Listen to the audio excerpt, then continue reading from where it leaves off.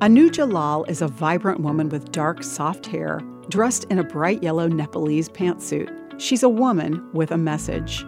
I'm Bonnie Sala with Reset.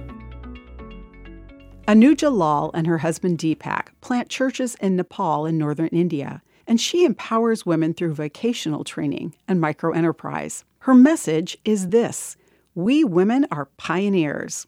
But Lal isn't talking about pioneering in this world, but in the kingdom of God.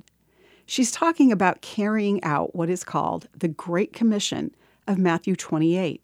Go, therefore, and make disciples of all nations, baptizing them in the name of the Father, and of the Son, and of the Holy Spirit, teaching them to observe all that I have commanded you.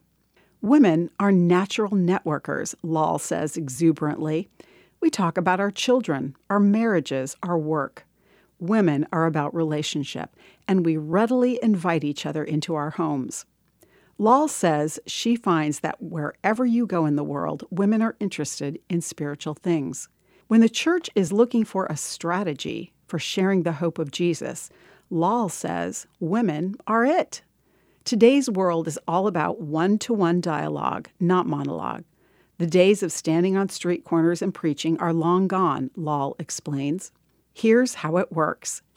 Tell your story, tell God's story, and tell how God's story and your story came together. That's it. You don't need to memorize a script, go to Bible school, or understand big theological terms. Your story, God's story, and a conversation. I'm Bonnie Sala with Reset. To hear this again, read or share this, or to find more resources like this, visit guidelines.org.